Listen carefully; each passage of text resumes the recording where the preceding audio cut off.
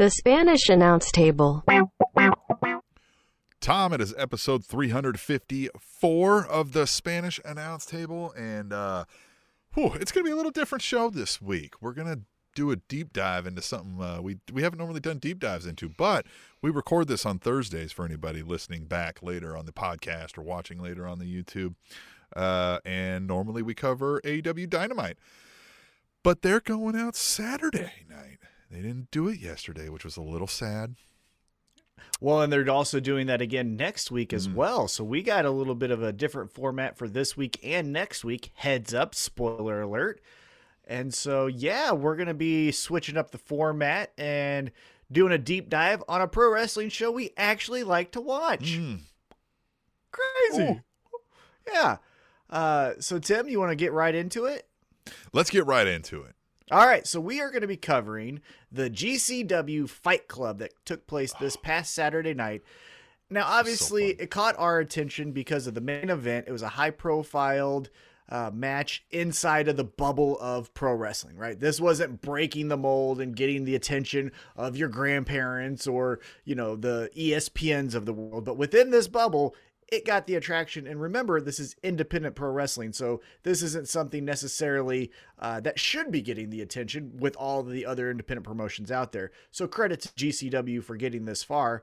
But what we were intrigued by was the main event, as I mentioned, champion Jon Moxley taking on challenger, the god of this shit, MDK all motherfucking day, Nick Gage.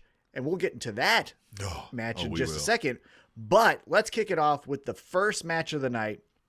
It was Alex Zane versus Ninja Mac versus, at the last second, Lio Rush. And here's the thing. Before I get your feedback on this match, this is the Lio Rush that I'm okay with. I got money and I can get you invested into I don't need your pyramid schemes. Just do the fun shit, right? Like, I hate to minimize what I like about you, but this was the Lio Rush that I'm into. What did you think?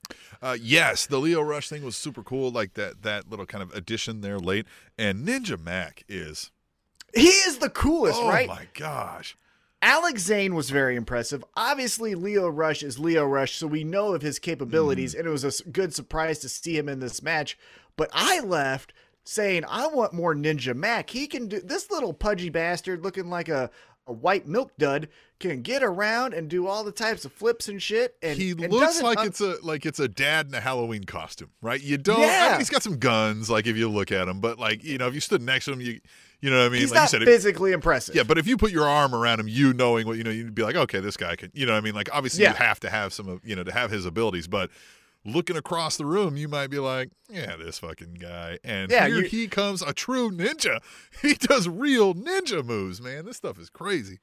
Yeah, if you were in a room and you were to pick out your 10 wrestlers that you want to build a promotion, you might do one of the you and you and you and you, just skip over them. Yeah. Now, also, so Ninja Mac, to your point and what I already said, I thought was the star of this match. But Alex Zane also was very impressive. I like this Taco Bell gimmick, the weighing 420, what was it, Crunchwrap Supremes or something like that.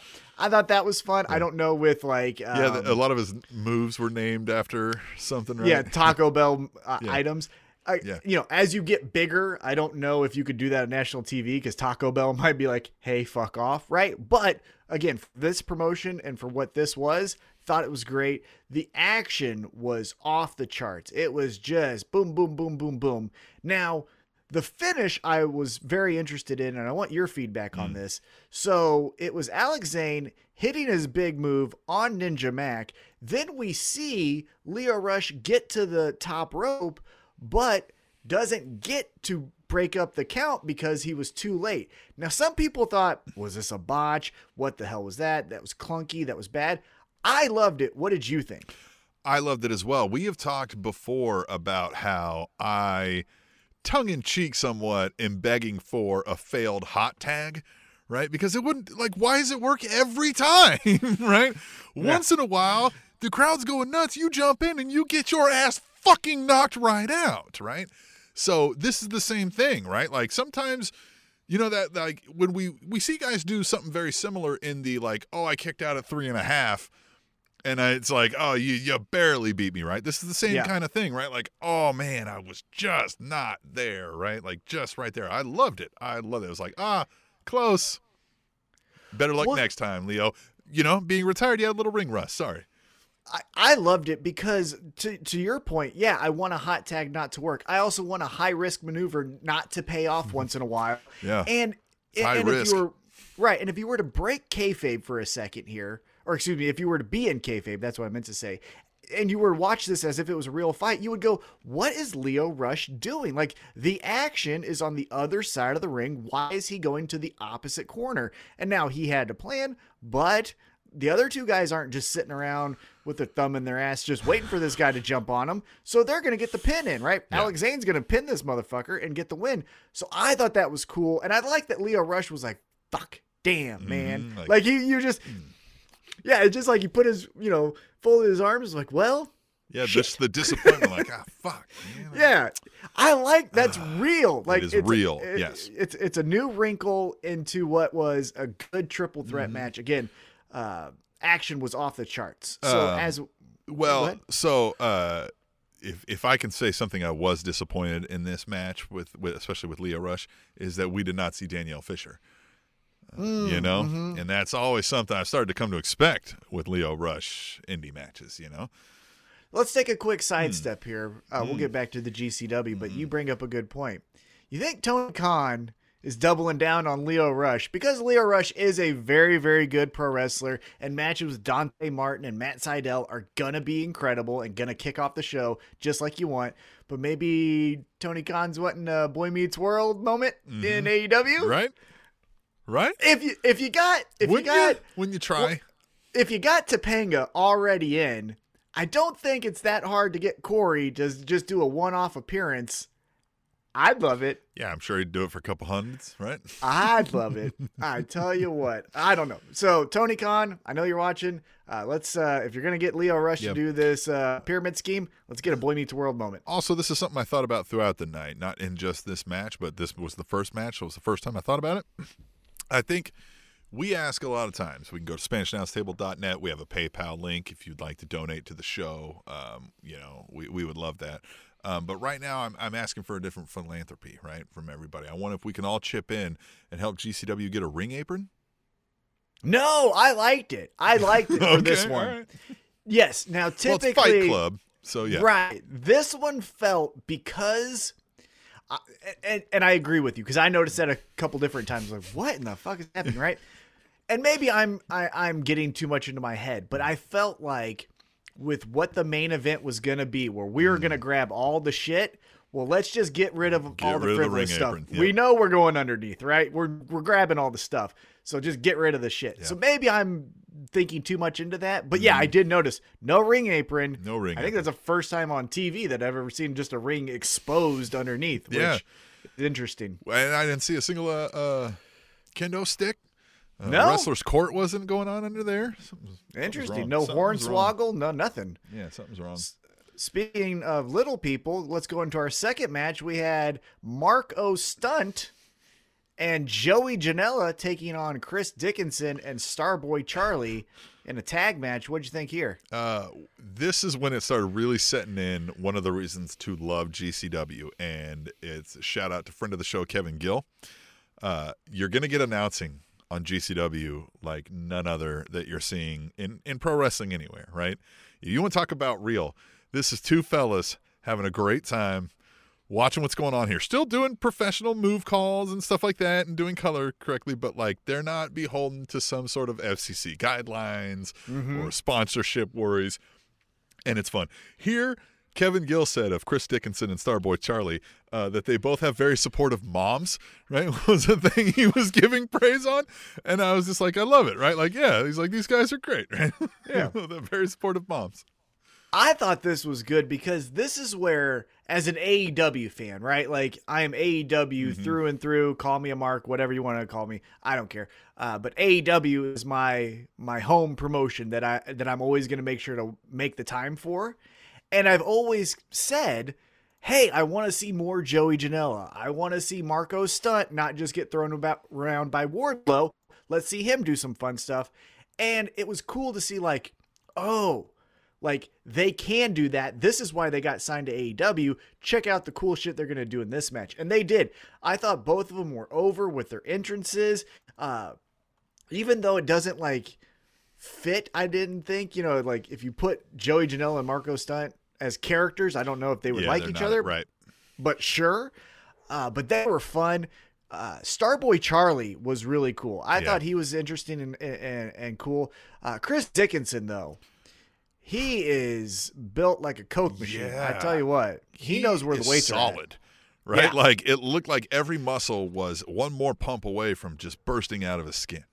Yeah, if there was an award for best getting off the bus, he's getting that because he was built. Well, and it looked like a more natural Brian Cage, if you will, right? Like a little less. Yeah, he hasn't enhanced, reached the second level. Right? Yeah. Right. He's the first version of what this body type is, and then you get to Brian Cage. Mm-hmm. I'm interested, though, to see what happens from this. So Chris Dickinson and Starboy Charlie get the victory, but then post-match, Joey Janela and Marco Stunt are like, these guys are okay with us. Like, they're gonna be good. And I was like, okay. And again, maybe aesthetics, I don't... you have Second Gear Crew as your tag champs, so we'll get to them here in a moment. I just don't see that Second Gear Crew is going to be given the fight of their life from Chris Dickinson and Starboy Charlie. Starboy Charlie, right. Mm-hmm. Well, and it's not even that it's Starboy Charlie. It's just that the dynamic isn't like I didn't really see a lot of like tandem moves or like traditional tag team, so it's like, I don't know what they would do. It doesn't have that, like, which we'll talk about later, what will have that for the second, or was it Second Gear Crew, right? Yeah. And I think what I'm trying to allude to here is like, Luchasaurus and Jungle Boy, even if you took away the gimmicks, the way they wrestle, that is a formidable opponent to any tag team champions, right? I could see them beating Lucha Bros, or I could see them beating Young Bucks, any of those teams. But with Chris Dickinson and Starboy Charlie, there's something missing. It's two like individuals that like, I guess we're friends. So, well, and they did pull into that like, kind of like, all right, well, let's shake hands. Like, yeah, you're all right with me, kid, kind of a, attaboy thing. So maybe if they lean into that and it's not a tag team and we get, a bit of a feud because it's like, no, you're not all right, you punk, right? And then, right.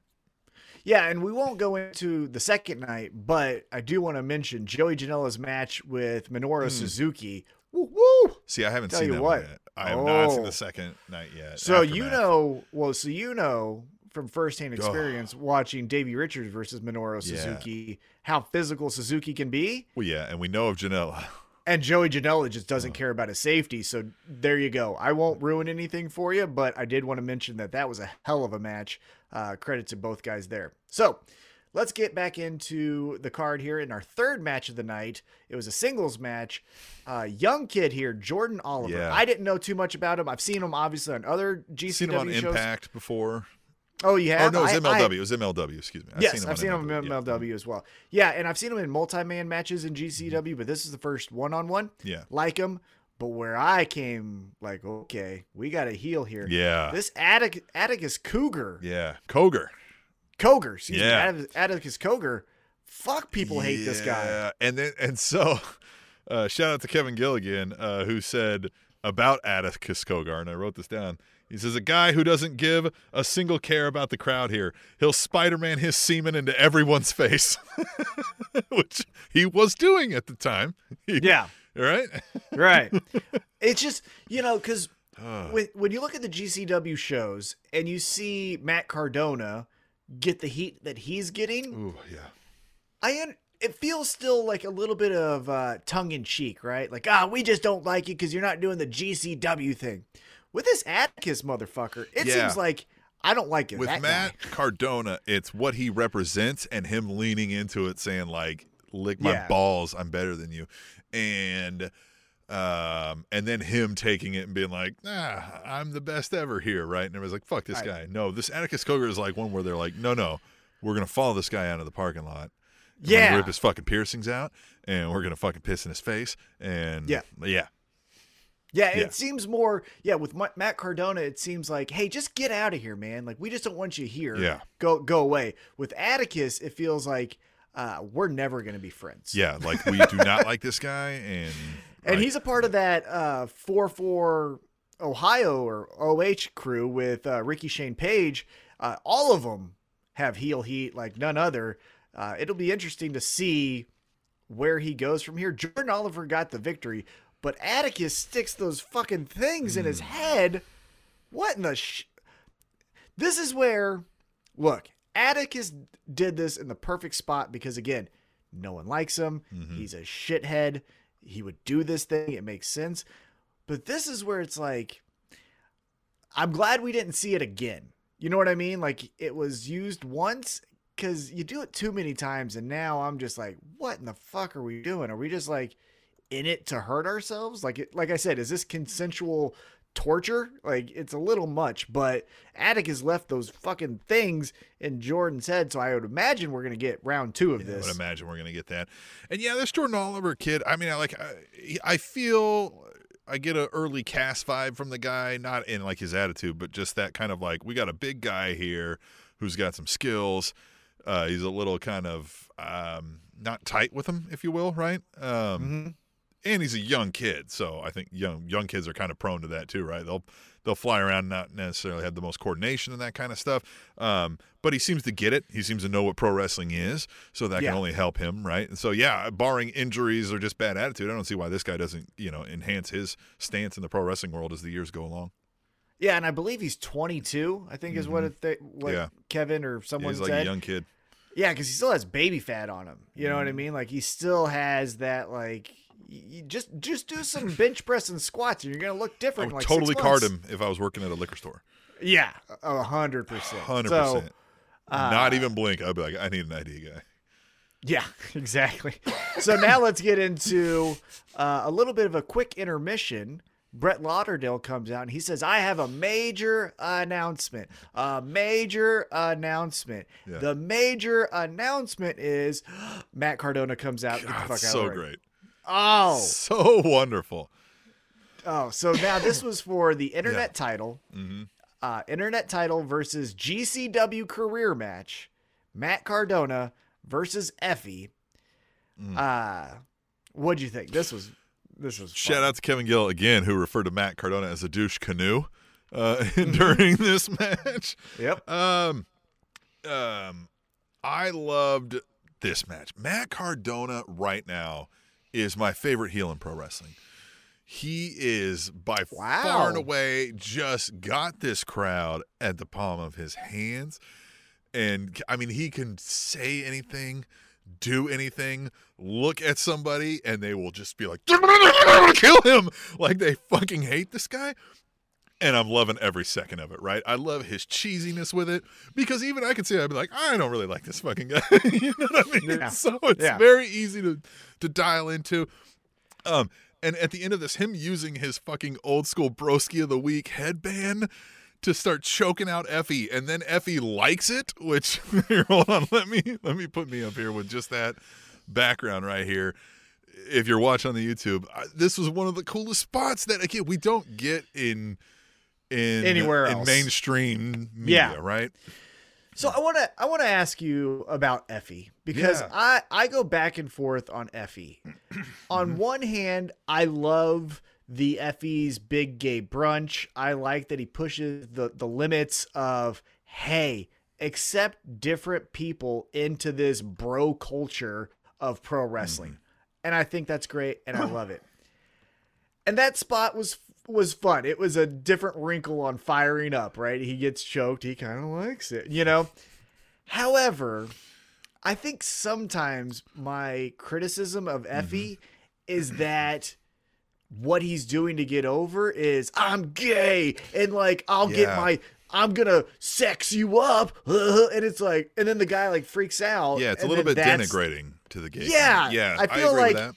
I feel like, you know, it's almost a caricature of the homosexual community, and so while I like that he does these events, sometimes let's dial it back. You know what I mean? I haven't talked to any gay folks about FE, specifically gay wrestling fans. So please get to us. Hashtag Tweet the Table on Twitter. Yeah. Tableshow@gmail.com. Talk to us about that, because I can only imagine there's a lot of variance of what you'd hear, positive or negative, from them about Effie. Yes, I do think it is a bit of a caricature. Now, sometimes we will not discuss this here, but a hot button issue right now in mainstream media is the Chappelle's, understanding or not understanding of the trans community. I generally, and people wonder, like, I've heard people say, like, well, you didn't get mad when you talked about black people and stuff. I think it's a known trope in media that, like, people of a specific type culture classification can say or do whatever they want about that type culture classification within limits, right? So sometimes I'm like, okay, well, Effie's doing it if Effie's really gay in real life. I don't know what his real name is. Right. On you and your friends, right? Like in your community, because I'm not of that community, per se, right? So, yeah, I don't know any of those things either, right? Like, I don't know if Effie's playing a role, if he really is gay. I assumed he was based on the support he has for it. So, yeah, I definitely, I think if I was of that community, I might be like, hey, man, tone it a little back, right? Like, Yeah, because in that community, and maybe I'm painting with a broad stroke here, but you look at someone like Sonny Kiss, and Sonny Kiss can do the thing where, if you go back to the buy-in of one of the earlier pay-per-views from AEW, he's taking Tommy Dreamer and shoving him in his ass, the 10-time stuff, and that's fine. But like, every match from Sonny Kiss isn't, I'm dropping down to my knees, let me see that dick kind of stuff. You know what I mean? And so however, I get that Effie can do that here because it's not on TNT and things like that. It is GCW. It's a rough crowd. Right. But it just feels like that's all you are. Like, you can't, what else? You know what I mean? I will say, him naming the move, stealing Zack Ryder's move and calling it the Sack Rider. The Sack Rider is perfect. Well, and I love that. So he stole Zack Ryder's move. He calls it the Sack Rider, but the announcers keep saying, like, this is a knockoff of the Sack Rider that he's doing. I loved it. All of it. Yeah, Zack Ryder would do his own move, and they're like, that looks like a Sack Rider. That's interesting. Yeah. Kind of a cheap, not as good version of the Sack Rider. And first of all, the double entendre even of Sack Rider, even, like, it's so, that's a chef's kiss for me of the whole thing. Yeah, I thought this was great. So the fallout from this match is that Matt Cardona gets the victory because a mystery, I guess, wrestler interferes, takes out Alley Catch, takes out Effie. Matt Cardona then hits the Sack Rider and gets the victory. This wrestler pulls off their disguise. It is Matt Cardona's wife or fiance. I don't know what the status is. I think it's fiance right now, but fiance, I don't know maybe, for sure. Yeah, maybe wife. But it's Chelsea Green. So we get Chelsea Green now. And they make out in front of this crowd. They go for the tonsils, which was a great move, too. Which she even was probably like, all right, dude, you're sweaty. You can kind of tell she was like, enough, bro. Yeah, and he was like, I love it. We're like, going to do this listen to this all heat. night. Yeah. Yeah, wait till we get to the fucking hotel. Right. So you get Matt Cardona gets his internet title back. Mm-hmm. And then also, if you've been following Matt Cardona on social media, I believe it was Matt Cardona, or maybe it was Chelsea Green who posted it. We are going to get in a future GCW event, Chelsea Green versus Alley Catch. So what do you think about that matchup? Chelsea Green, again, this is her first time in this GCW world. We saw at Glory Pro, Alley Catch versus Warhorse, and that was a, that was a rough match. There was a lot of chair shots and brutal moves. So Allie's ready for this, right? Like, she can come and do it. Oh, yeah. Is Chelsea Green? Yeah. Well, and with Chelsea Green, if you're breaking kayfabe here for a second, she might have a bit of a glass body where it's a broken wrist here or a torn ACL there or a broken toe here. Hopefully she can get through the damn match, but we're going to find out. I've seen Alley Catch, like, put her body through hell personally. Like, we've seen it in front of our very eyes, right? Not through a screen. So, yeah, I know she can go, right? I don't know about Chelsea Green. We'll see. We will see. I'm interested. But I'm also interested in how Matt Cardona is infusing his world more and more into GCW. So, first That's it was the beauty of it all. Yeah. Yeah. So first it was Matt Cardona, like a Trojan horse coming to the door. GCW lets him in. And I would not be shocked if then we see Brian Myers, Hornswoggle, or Swoggle, that is. We're going to see Chelsea Green. I mean, his whole little stable of people, and I don't mean to say little people, but his stable of people, don't be shocked if Swoggle costs Nick Gage in a rematch with Matt Cardona. So you brought this up, and live as we speak right now, I think Impact Wrestling is doing a show. You brought this up to me off air one time. You said, it is amazing how over Matt Cardona is getting as a heel by himself, doing whatever he wants to, like he can manipulate it, and Impact Wrestling is trotting him out there as a babyface. I don't understand what. Yeah, this is the most mind-boggling decision I've seen. I would understand if GCW wasn't getting the attention that they're getting. If you're like, hey, we just need a baby face. Matt Cardona looks the part, put him on any magazine or put him on any show and he'll check all the boxes. It's great. But in this community, at least from my perspective, GCW is the one ascending the, different levels of their company's promotions history, and Impact is kind of just in neutral. So why don't you take what's happening over here and say, now we're also doing it over on Impact? I will say GCW has a little bit of a head start though, because Matt Cardona is saying the culture of this company is bullshit. He represents everything Right. And Impact, they've had Christian Cage and Kurt Angle and things like that, but you can still, he's so creative, you can find another wrinkle of what he could do in Impact, and just, he should be the star. He could be just shitting on all the supernatural things they do. Yes. Yeah. Make him the bumbling idiot who hates all this stuff. He could pull the plug. He could pull back the curtain, right, and show this isn't supernatural. You're flickering the lights over here with this fucking guy, right? Get everybody to be like, dude, don't fuck you, right? Don't ruin this for us, right? Yeah. That he can do something. He's obviously creative enough with the internet title, back with the Long Island Z, all the stuff. He has it in him to come up with a fun story. Matt Cardona has gotten himself over since the beginning of his fucking career. So many times. And here in Impact Wrestling, unlike GCW, he has all of his friends. They want to do this stuff with him. Matt Cardona was on social media and YouTube, on that train before WWE was. Oh, yeah. He had to fight them to do more, and then they basically told him to stop and started doing it for everybody else. He was ahead of the game on that. He knows what the fuck he's doing.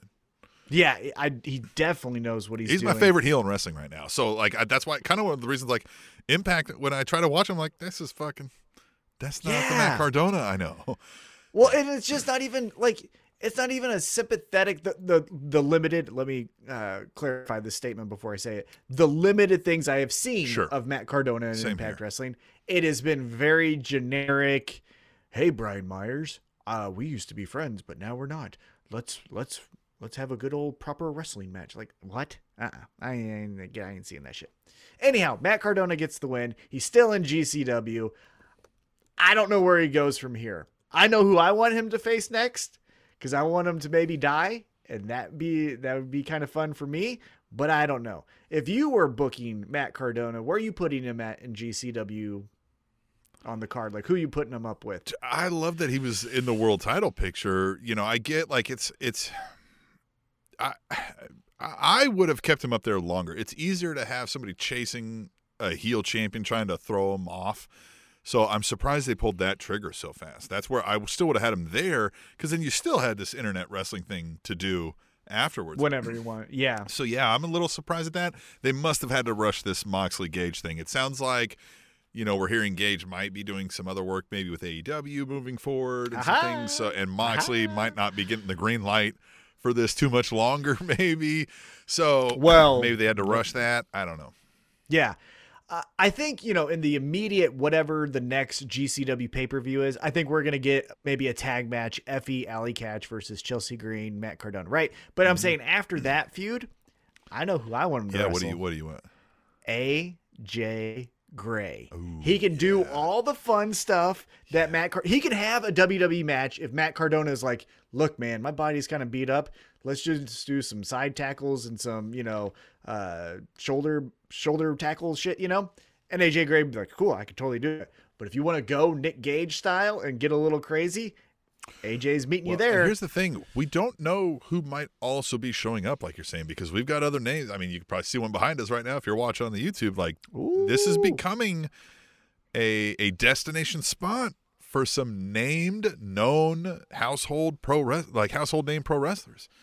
Yeah, definitely. I just the contrast in personalities with Matt Cardona and AJ Gray just excites me. Just that, you know, down in the gutter, making it, doing whatever he can to get to the next day, AJ Gray, and then the super tan, hanging out on the poolside with a PBR bullshit, Matt Cardona. Those two people just locking horns.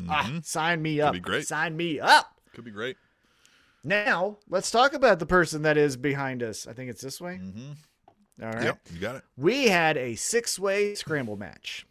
Gringo Loco, Jimmy Lloyd, Calvin Tankman, which I want to talk about, Braden Lee, Thunder Rosa, Dante Leon. I think I wrote those down right. Thunder Rosa was like a surprise at the end. They didn't know. I mean, you know, kayfabe, of course, but yeah. Which I'm going to move out of the way real quick. I don't know if you see this one, the guy with the headband, the gray headband, the beard. He's staring right at her ass, right directly. Follow the eyes. Hey, man, you know. Hey, sometimes you do what you got to do, right? Sometimes you window shop as long as you don't touch, right? That's, you know, just saying. Yeah. I get it. Right. I get it. But Thunder Rosa comes out and good night. First off, huge surprise, right? We started the show off with Lio Rush.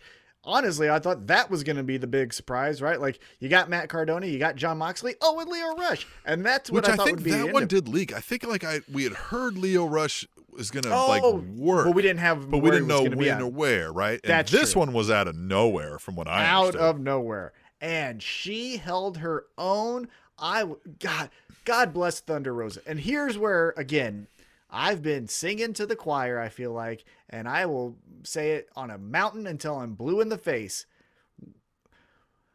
Look, Hangman Adam Page and Kenny Omega is the story of pro wrestling, and we all love it. Just watch the reaction when Hangman makes his return in that ladder match. Number one, right? Not even trying to debate that. But right behind that, I feel like you got to hit while the fire's hot. Thunder Rosa, Britt Baker. We got to do Lights Out too. Because in this match, she's fucking up everyone. Like, what do you want her to do in AEW? Wrestle Big Swole? Like, that's not worth her time. Get her into this Britt Baker match. Because this match here, I was just like, I love Thunder Rosa. She's my favorite. She's my favorite wrestler right now, regardless of gender. I think she's the best. Now, I have a lot in there, right? It's not just her, but I'm just saying she's in that small category with Hangman, with Matt Riddle, with Eddie Kingston. I'm circling them all together, and this is who I really like. I also, though, was very impressed with this Calvin Tankman. Heard his name a lot, seen pictures of him on Twitter and things like that. Never actually got to see him live. Not bad. Yeah. Not bad. Yeah, man, they've got some fun talent in GCW, right? And they do a good job of getting a lot of them on the card for things like this. Yeah, I'm impressed with a lot of folks. Yeah, and then Jimmy Lloyd, who I think is the Tommy Dreamer, and maybe I'm over categorizing who he is there, but it feels like Jimmy Lloyd is the Tommy Dreamer of GCW. The like guy that we all want. Like, we're like, yeah, this guy because he's a loyalist and like right. We and then but you can put him heel. Yeah, but you can put him heel. You can put him babyface. It's just he's gonna be here, right? Like he can get some offers from other people, but I don't think he's leaving. Right. Right. He'll be known as a GCW guy probably forever. Wherever he goes. Yeah. And so Jimmy Lloyd gets the victory here, which I thought was an interesting call because, again, you put Thunder Rosa in the match and you hotshot her in here to say, here's the big splash. I thought maybe you would go with her, but we didn't. I know. I was shocked with that. Yeah. I was just very impressed. The three takeaways I had from this match was Thunder Rosa is the best. Thunder Rosa is number one. She's great. Calvin Tankman, I want to see more of. I know he's in other promotions, so now he's going to be appointment viewing for at least the, next few months while I still have him top of mind.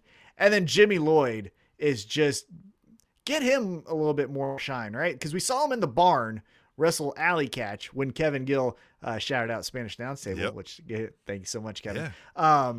But I want to see Jimmy Lloyd maybe Jimmy Lloyd and Matt Cardona, right? Like that would be a fun contrast in just personalities and body types. But nonetheless, Jimmy Lloyd picks up the victory, and then we move into a tag match. It was a 6-man tag, and in this match, a person earned their GCW stripes. So it was the Second Gear crew of Matthew Justice, Mance Warner, AJ Gray, who AJ Gray is the best, versus Alex Colon, G Raver, and this Akira. Yeah. And if we're breaking kayfabe here for a moment, if we were to look backstage, it felt like the other 5 guys in this match were like, hey, this Akira guy, he's not a GCW person. So let's fuck him up. Yeah. We're going to fuck him up. And good night. Woo. What'd you think? Yes. Brutal. This wasn't the one. No, that was it was the Chris Dickinson match when they threw somebody out into the crowd? That was the next match, Shane Mercer and Yoa. Yeah, okay, all right. Anyway, but this match again was brutal. I think the biggest takeaway, of course, is what happened afterwards. But I mean, this match was just, this is starting to get down and dirty, right? Like we're in a bar fight here, and I love it. Yeah, but it just every time I felt like I was, in the moment of the match, because, sometimes you drift in and out and you're on Twitter for a second. You know how it is, right? Mm-hmm. But every time I got back into the match, it felt like Matthew Justice or AJ Gray or Mance Warner was like, I'm going to hit this guy, Akira, who is not a GCW employee. I'm going to punch him as hard as I can right in his chin. Like, fuck, man. They were. Yeah. It was just like, oh, I hope to see him again. He took somebody's parking spot, and they were like, fuck this guy. Well, it kind of felt like when you get initiated into a gang, right? Yeah. You're just going to take this ass whooping? Fuck, man. But yeah, so the Second Gear crew get the victory. Very fun match here. Alex Colon, G Raver. G Raver's presentation's really cool. Looks like the fucking devil. Yeah. Yeah, he does. Feels like someone you see walking down the streets of Independence. Well, it's a good mix of saying like G Raver, but it's like Graver, and he mixes in like that kind of dead mix. So it's kind of like a good double, like it's a play on words, if you will. Yeah, it's not bad. He looks like someone I went to high school with. Like, not actually, just that's the stereotype of someone I went to high school with. Yep. Side note, I went to high school with a guy who legitimately drove a hearse to school every day. That's creepy. And he would never answer about it. You'd be like, I think his name was Jesse. I think it was Jesse. And you're like, hey, Jesse, so like, what the fuck with this hearse? And he would just no sell it. He'd just like, and he'd walk off. He wouldn't like get mad or anything. He just would never talk about it. And I was just like, I'm staying away from him. I hope he likes me. Yeah, exactly. Like, thanks, Jesse. So, yeah, exactly. Call me if you want lunch. G Raver has those vibes. Yeah. Alex Colon is a deathmatch king, so his spot is gonna be good with this loss nonetheless. But after the Second Gear crew get the victory, AJ Gray fist bumps him, says, "Hey man, that was pretty hard. I'm gonna get out of here." Yep. Second Gear crew, they want to say like, we're the tag champs. Who the fuck can mess with us? We beat everyone here. DX, there's not a tag team that exists. There's not a tag team that exists that can fuck with us. And next surprise of the night, we get the Briscoes coming out. Loved it. The Briscoes fit like a hand in glove for this place. Oh, this is If there was ever a tag team with this forbidden door that's open, it's something that I never thought of, and then once I saw it, it's like, exactly what I wanted. Exactly. Yes, this is who should be here. Of course. Again, Ring of Honor, they're legends. I know that what's his name was a champion for a minute there. They Briscoe. were tag champions, with the Briscoe, right? But Briscoe won. Briscoe was the champion. Was the champion. Yeah. And they've been multiple tag team champions. Ring of Honor legends, right? Yeah.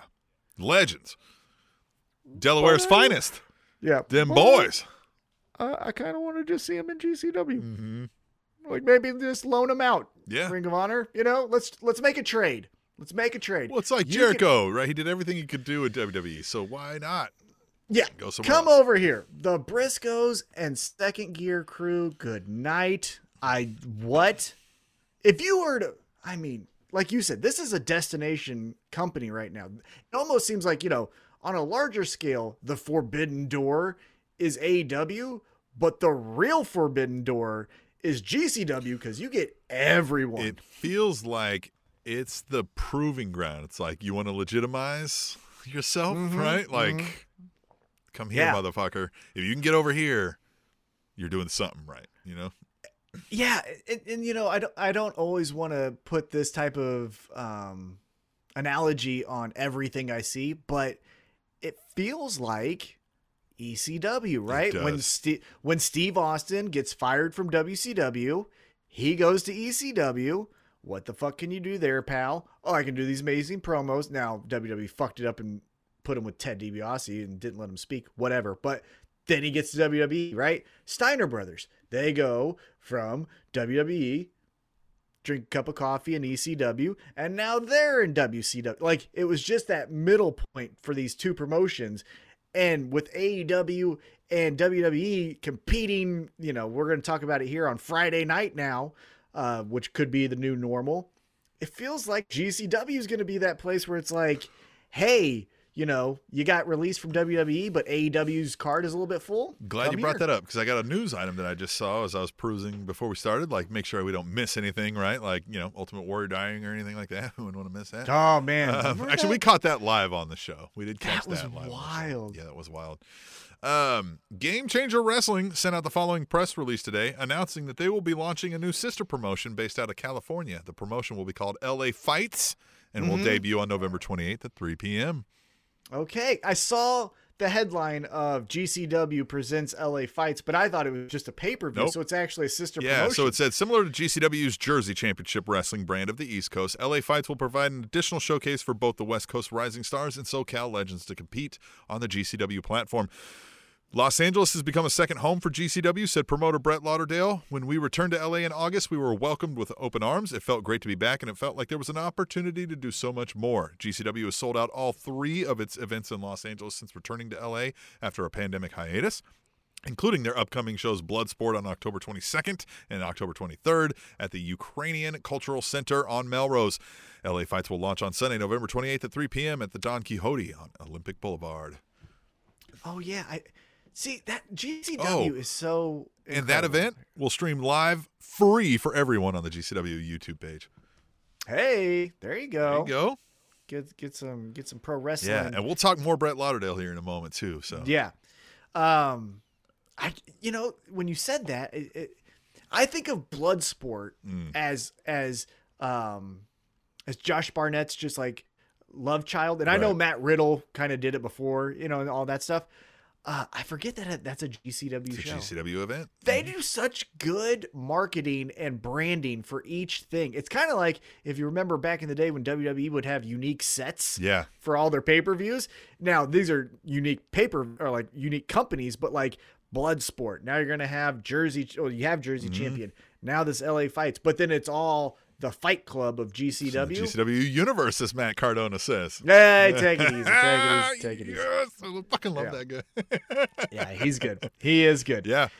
So before we get back into the action, Brett Lauderdale does come back out and say, hey, I got an announcement. Yeah. Matt Cardona's left the building, so fuck that guy. I can say what I want, and here it is. And he calls out someone who we don't know. So he says...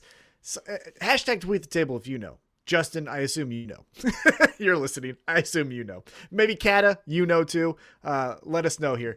But he kept saying that someone was quoted as saying there's been a 1,000 GCWs. I've seen 1,000 GCWs come and go. Come and go. And Brett took this to heart. Well, so did the crowd because they started chanting, fuck that guy. Fuck that guy. So we've had a fuck that horse chant and a fuck that guy chant, right? This crowd... It's perfect. It's great. So what they announced through a video package is that GCW will be making their promotional debut at the Hammerstein Ballroom. Now, think it's interesting. I think it's going to be cool. The presentation, and obviously if you're a pro wrestling fan and alluding back to the ECW, right? Like hand in glove, who would go there? It would make sense. GCW would go there. The only thing I thought that was interesting is in the presentation of this announcement, the video package. You have Effie, you have Allie, you have Nick Gage, but you had Matt Cardona. Mm-hmm. And that made me happy that, like, hey, breaking kayfabe here, he's a GCW guy. Sticking around, yeah. So that makes me happy. But if you go back into storytelling, why the fuck would you have him? He's not the guy, right? Yeah, you're spitting on him. He was flipping him off as he was leaving the ring with Brett Lauder. I was like, fuck you, right? Yeah, Brett's flipping him off. The crowd's flipping him off, and he's flipping off the crowd, so no one wants him here. So I thought that was a little bit weird, but it made me happy that, like, because when it gets shared on social media, people are going to be like, oh shit, was that Zack Ryder? Right, yeah. It had Jordan Oliver in there as well. It had some other folks. But yeah, when it had Matt Cardona, I was like, I like it. But from a storyline perspective, doesn't make sense. Anyhow, splitting hairs there. But the Hammerstein Ballroom, what do you think about GCW going there? Cool. I like it. It did the Hammers. It gave an aura to the Hammerstein Ballroom in that video, right? Like they were in awe, like it was a Coliseum, and so they can build off of that. And I'm sure that event will feel like that based on GCW knows how to make these events come off as larger than life. GCW is the magic that's in the air, like at this event, and there's even more that we're going to talk about coming up with their special guest.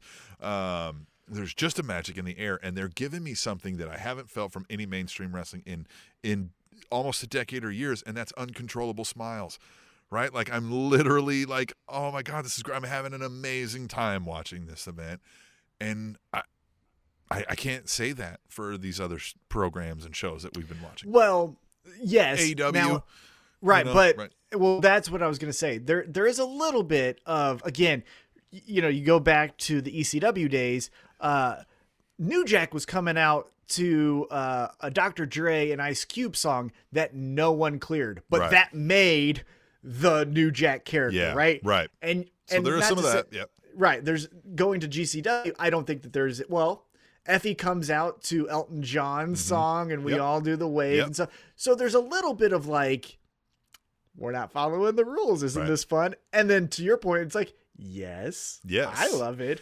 Yeah. Now, and it's easier to do when it's not every week and twice a week and et cetera. But then the challenge is going to be, okay, cool. Now you've done all of this amazing stuff. You're going to get bigger as you get more popular. Is Kevin Gill going to be allowed to say douche schnozzle? You know what I mean? Like that's then where, if you talk to the AEWs, the Ring of Honors, the Impacts, and obviously the WWEs, they're like, well, if we didn't have Toys R Us or whoever the fuck it is as our sponsor, we'd say the same shit, Yeah. So we'd use light tubes too if fucking TBS would let us. Right. Right. So from a fan's perspective, this is the Wild West, and this is the fun, right? This is like the Briscoes showed up. Mm-hmm. If I could have bet you all the money in the world, and you could have gave me 10,000 guesses, and I don't think I would have ever came up with the Briscoes. Right. Yeah. But there they are, and I love it. And so, yes, to your point, it's just edge of your seat. What's going to be said? What's going to be done? Who's going to show up? Oh my God, this is so much cool. And that's why we're talking about it here when AEW's not doing a show. Think we get Wyndham Rotunda in GCW? Fuck yeah! That's what I'm saying. Like, I never even thought about that till just now. Right. Get some real, because that's one aspect of GCW that they don't do yet. Like you alluded to, they got the G-Raver who dresses like the fucking devil. But again, that feels real. Like, that doesn't feel like we're doing smoke and mirrors. That just feels like he just walked out of his basement and was like, are you guys ready? Did you wear that last week? Oh, I've been wearing it since last week. Yeah. So that is the aspect, though, of GCW with the, hoogly boogly blah, blah, blah, blah, fun stuff, Mm-hmm. And yes. But again, we keep talking about Wyndham Rotunda, Bray Wyatt, coming back as Bray Wyatt. Right. I think he's so creative It's going to be something wildly out of, yeah. It could be Wyndham Rotunda, Right. not spooky stuff, and it can get over just as Nick Gage does or anyone else. Yes. Sign me up. Forget Impact. I still want him to New Japan. However, I do think he's played with, since the creation of that Bray Wyatt character, it was always a bit of that kind of borderline supernatural cultish, and then it kind of got deeper into that. Now, you're right. He could take a wildly left turn, but having heard him on some interviews and stuff, I think that's just kind of the way he thinks. So I would, if I'm a betting man, I'm betting that it's going to be something like that. But you're right. I mean, he could come out wildly left. I mean, part of this character recently was a Pee-wee's Playhouse knockoff, right? So, I mean, that's there. Yeah, that is there. Yeah, yes. But if you were to say he shows up at the Hammerstein Ballroom in GCW, especially if nobody saw it coming, except us, I'd melt because we're the fucking greatest. Yeah, I would melt. I would literally melt in my seat. I'd just be like, I'm done. I'd buy another access to it, right? I'd buy like a second, pay-per-view access. Be like, just I want to give you guys double money. Yeah, you did so good. This is too great. Yeah. Well, hey, side note before we get back into the card, because now that announcement's been made, the pay-per-views are only, at least here in the One True time zone, it's only $20. Yeah. You can't beat that. Yeah. So good. These guys are also, by the way, they do like 2 shows when they roll into town too. Like they just, like they did this GCW Fight Club that we're hemming and hawing all over, and they did another one the next night. Right. That's the Minoru Suzuki Joey Janela match. Yeah, of course. So hey, GCW, Kevin, we know you're listening. Come to Kansas City. We'll show you a good time. Killer City. Look, there are some places that they're going to expect everything GCW's gotten more. There are some rough parts of this town that will love this. Oh yeah, come here. Bad things happen in Kansas City. Nick Gage will feel right at home. Come. Come hang out. Come here. Anyhow, let's get back into the card. So this is the match: Shane Mercer versus, and I'm going to mispronounce it. Yeah. Yoa. Yoya. He threw that motherfucker into the crowd like overhead press. Yeah. Launched him. Yeah, this was to the 8th row. I mean, it was far. Yeah, this was Buff Bam Bam Bigelow throwing smaller Spike Dudley into the 12th row. It was incredible. And Shane Mercer, I tell you what, visually, he reminds me of Test or like someone in the 90s who you're going to see in the mid card, but his athleticism is outstanding. Yeah. The move that he did, Kevin and the other announcers, they didn't even know what to call it because it was like a tombstone back pile driver fucking, I don't even know what the fuck it was, but it was crazy. He is someone I like him. Yeah. I like this Shane Mercer. I like the other kid, other guy. He's probably my age. But because he can take an ass whooping. But Shane Mercer, woo! That was literally the point of like how they were like, all right, well that match is over, man. Jeez, he really took an ass whooping, but look at it, he's still on his feet. Yeah, like I thought he'd been dead. You put Chris Dickinson versus Shane Mercer. Big meaty men slapping meat. That's what you want to see. Love it. So Shane Mercer gets the victory.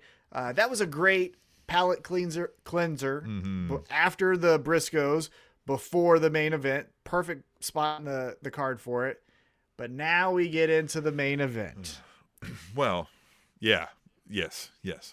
But before we get to the main event, our special guest of the night, Mick Foley, comes out. Which can be a coin toss sometimes. It can be too self-involved and memories that only he knows about, talking to thousands of people who are blank stared. A mania.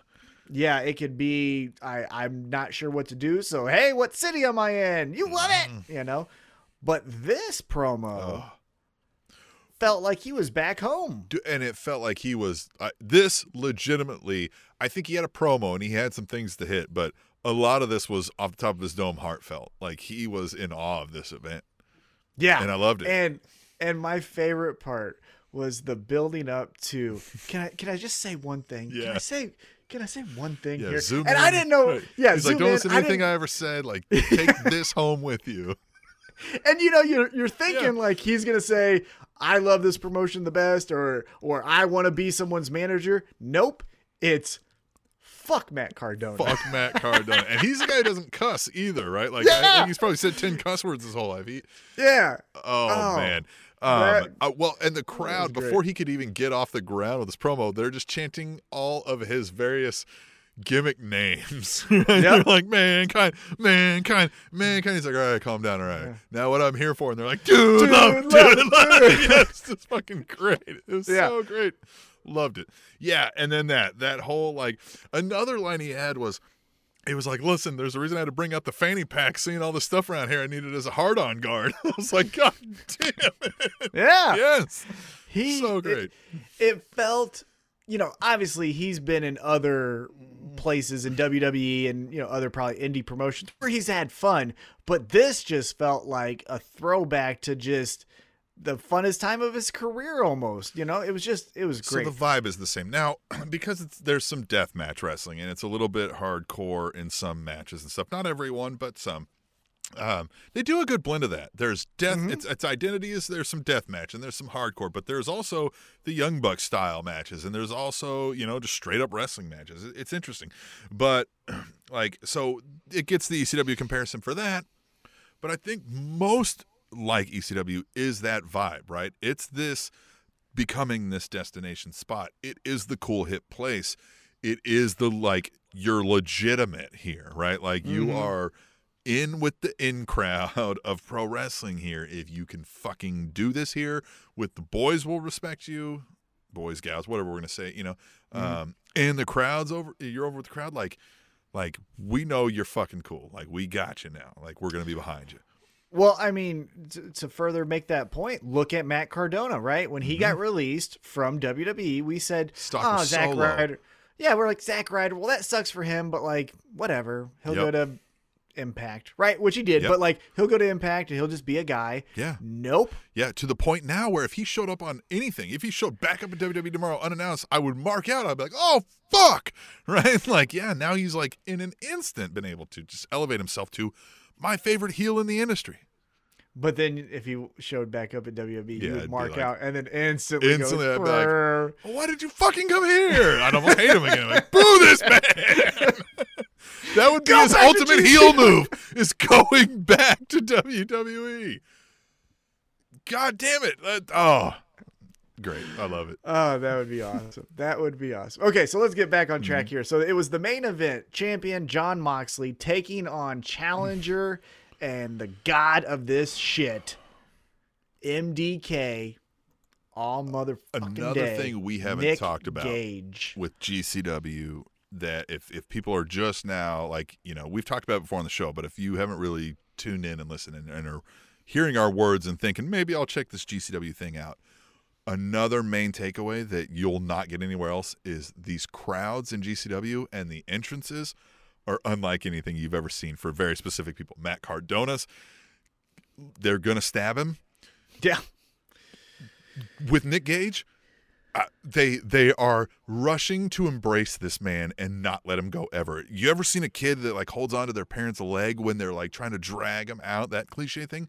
This is the pro wrestling equivalent of that with Nick Gage. Yeah, but add, 600 to 700 people doing it at the same time on one leg. Nick Gage. How this guy hasn't had coronavirus 17 times, I won't know, because these people want to be on him. They want to be link arm in arm and go in the ring with this guy. Yeah, they love incredible. Nick Gage to the death. They will kill you for him. Mm-hmm. And credit to Jon Moxley. He came in there, again, here's another ECW comparison, and I'm sorry for always just beating the dead horse here, but it almost felt like, not with the same build-up, but it almost felt like this is the GCW version of Taz versus Sabu, where Sabu was the ECW guy, and so was Taz, but when you talked about ECW, it was, you got to check out this Sabu guy. He's crazy. He's nuts. Well, when you talk about GCW, you go, you got to check out this fucking Nick Gage. He's nuts. And then the other end of that pendulum in ECW was this tough motherfucker who was, stronger than anything that will drop you on your head, and Taz. And now GCW has Jon Moxley, who isn't here to fucking do high fives or do promos that says, I love this shit and I love you guys. It's, I want to prove that I'm the best in the world. So Jon Moxley comes out and, he doesn't push anyone or anything like that, but he's like, I'm here to get into the ring. I don't care if you guys showed up or not. I love that vibe. That was the vibe I was looking for. And the crowds get up in these. Some of these wrestlers, I applaud them for their. Yep. I mean, there are middle fingers. There is spit being spewed. Not like people aren't spitting on them, but like they're yelling, right? Yeah. And projecting. Mm-hmm. Especially now with the coronavirus thing, right? But it's just that it feels like the wrong move can spark something bad here, right? That's where it gets kind of an electric vibe where it's like, hey, I hope you've got a lot of security on hand. Like real security, because it seems like their security is just some extra fellas, right? Mm-hmm. Just a few of the boys just put a security shirt on. People trying to be wrestlers. Yeah. You might need some handcuffs right for this, but it gets hot. Yeah, because it to your point, it even feels like you could fuck up and mess the whole match up because you could be pissing off a babyface, and now the crowd hates him because he punched some 16-year-old in the face because the 16-year-old, put his finger in his butt. Yeah, there's a great thing when Cardona was coming in. There's a lady, I mean, she's probably 60-something, and she's double birds in the air, and like right when he gets by her, she drops a bird, and she's like, fuck you! Right in his ear. He's just like, Jesus, right? Like trying to get in the ring, like, fucking lady. Yeah. Yeah. So this match, we get Mick Foley on commentary. Again, Jon Moxley champion, Nick Gage as challenger. This was good. It left a little bit to be desired, I would say. Yeah, I think I've seen more out of these guys in that regard, which, I mean, I am not the deathmatch wrestling guy, right? No. I can deal without it. I don't need it. In fact, sometimes it takes away from me. So I kind of appreciated that, albeit I think the match was still kind of quick, and maybe they were running out of time. Maybe others went long. That's what, maybe the Thunder Rosa and the Briscoes surprise and stuff like that was the like, oh shit, we're kind of running low. But I mean, they did the stuff, right? Like, if you were to write down what they did. The start of the match was great. We didn't even get the announcement off, and he fucking nails him with the tubes. Yeah. Yeah, but then we got the pizza cutter to the mouth. I mean, geez, just saying that. Good night. That's just accepted. It's just accepted in this fucking world. You got the pizza cutter to his mouth. I just had the biggest self-realization of what the fuck I'm doing. Just go into work tomorrow and tell people what you talked about on your podcast last night. I'll send you the clip later. I'll look this up. And just, the pizza cutter. The pizza cutter, right? Ask Domino's about that. Oh, Jesus Christ. But so going back to the match, the finish felt a little quick. Yeah. I think also the finish to me was surprising. Yeah. If I were to bet money on this, I thought this was when we give the title back to Nick Gage. This is what makes me think maybe Nick Gage isn't going to be around as frequently as he's been. I mean, look, I know he keeps saying he's going to do it till he dies, and he probably means it, but I don't think we want that to happen, right? Like, right. So let's so use post him more match. He even says attraction. that, right? He addresses the crowd and he's like, "You motherfucker, this is what I'm doing this for, right? Like, you guys, like, even like I know this fucking hurts, and I'm killing myself, but I'm gonna do it for you, But it's just like okay, but man, can't you also do something else for me that's not killing yourself? Yeah. I didn't ask you to do this for me, man. You say you're doing this for me, but I feel like you're doing it for yourself because I didn't ask for this. Yeah, you got me in. I'm here now. Right, I'm here. I'm here for you. Yeah. And on the other side of that, with it felt a little quick. You also had them bleeding pretty early, and you can't just be bleeding for an hour, right? Like eventually you're going to bleed out. That happened. And pass out. So he's given the announcement, which the announcer, I forget his name, but I like that guy too. Yeah, he's cool. He's like, John, and then wham with like 17 glass tubes. God. Yeah. Taped together. Light. Well, and then Jon Moxley's back. Yeah. And then Jon Moxley's back was just, so again, maybe it was quick because maybe John Moxley did a, hey, I think my vision's getting blurry. Let's fucking get home. You know, like we don't know, but it did, again, felt a little rushed. Side note, because this is so much fun to talk about, that ring announcer who I can't remember his name. I love, because talking about like the Wild West and we just do whatever we want. He was wearing a 1992 WWF Royal Rumble shirt. Yeah, right. Well, and same thing. So like he's like doing the announcement. He's like John Mox, and then like, you know, he gets hit, and he's just like, okay, well, fuck this, and he like just like gets out of the fucking ring like, fuck these guys. Yeah, I loved it. You know, nobody's smarting him up. You know what I mean? That's the thing. He's like, God damn, fuck. Wipes the glass out of his eyes. Shit, man. So John Moxley gets the victory. It was clean. Again, in a death match, it was clean. Yeah. No shenanigans. Right. Because when Nick Gage loses his title to Matt Cardona, that's when Ricky Shane Page costs him the opportunity, right? So this is just a clean loss. Moxley's for better Nick than Gage. you. And Moxley's better than you on this night. So what happens? Now, who's Moxley going to defend it? So Moxley even said he didn't want that title. He just wanted to fucking beat Nick Gage. Mm-hmm. So now who challenges for the title? Is it Cardona going back for it? Well, because, Cardona. Because we haven't had Cardona versus Moxley, really. Yeah, it was a quick, finisher, that's it kind of match. A death match between Cardona and Moxley? That would be so weird. That would be so weird. I feel like they like each other too much to really go into it. Or maybe they like each other too much, they'll really get into it. Or we get Wyndham Rotunda. Yeah, don't play. I mean, I love that you're putting it out there, right? Because then maybe it happens, Believe it to achieve it, Tom. Exactly. Yes. Believe it, achieve it, dream it, whatever.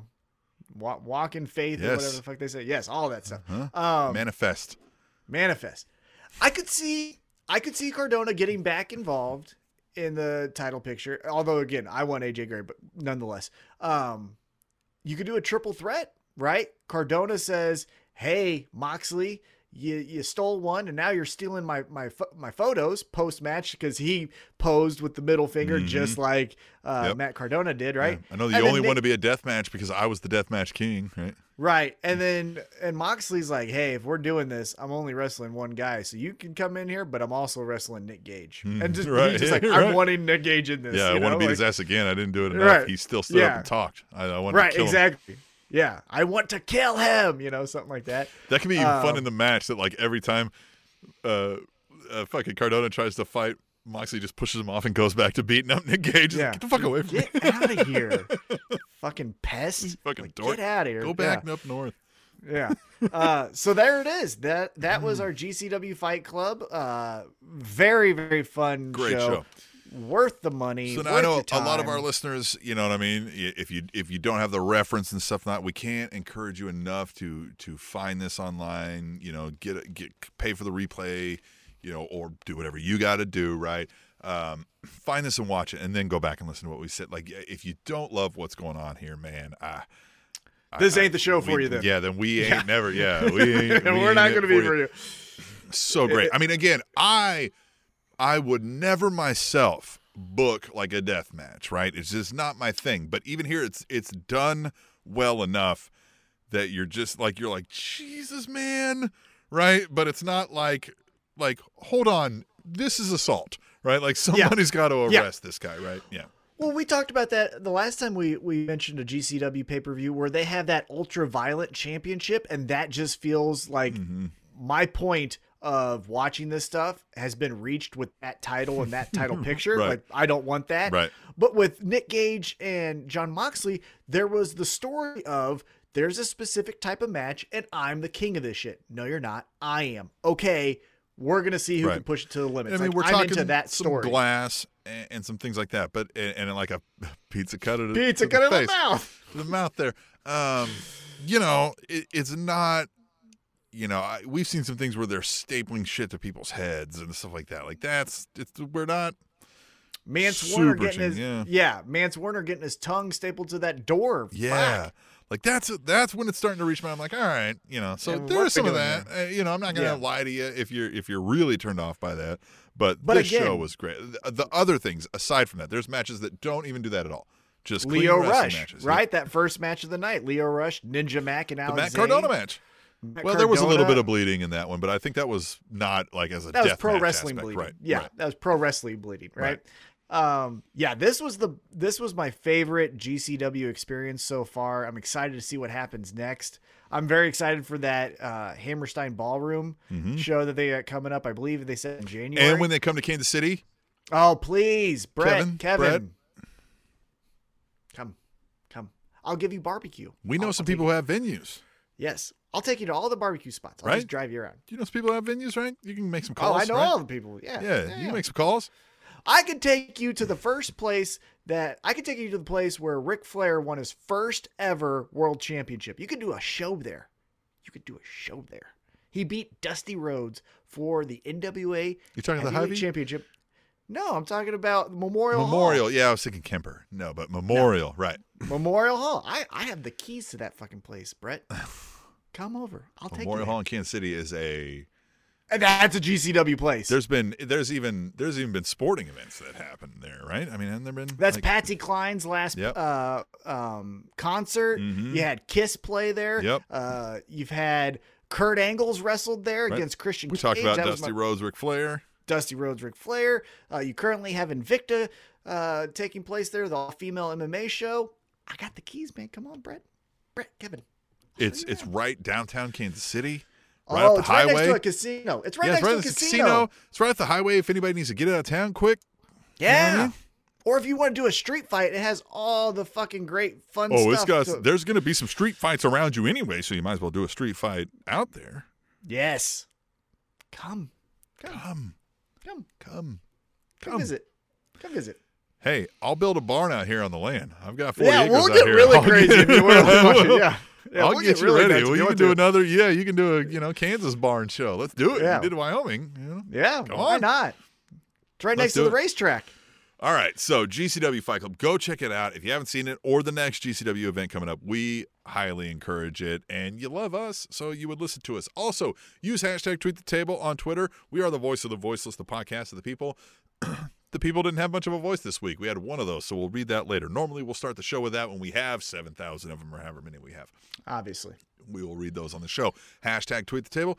SpanishAnnounceTable.net for all the social media links, our PayPal donations, all that kind of jazz. Do all that. Yeah, but let's talk about something else that happened. That was AEW Rampage, and there was some fun stuff that happened on last Friday's AEW Rampage. There's another one coming up tomorrow. We record this on Thursdays. But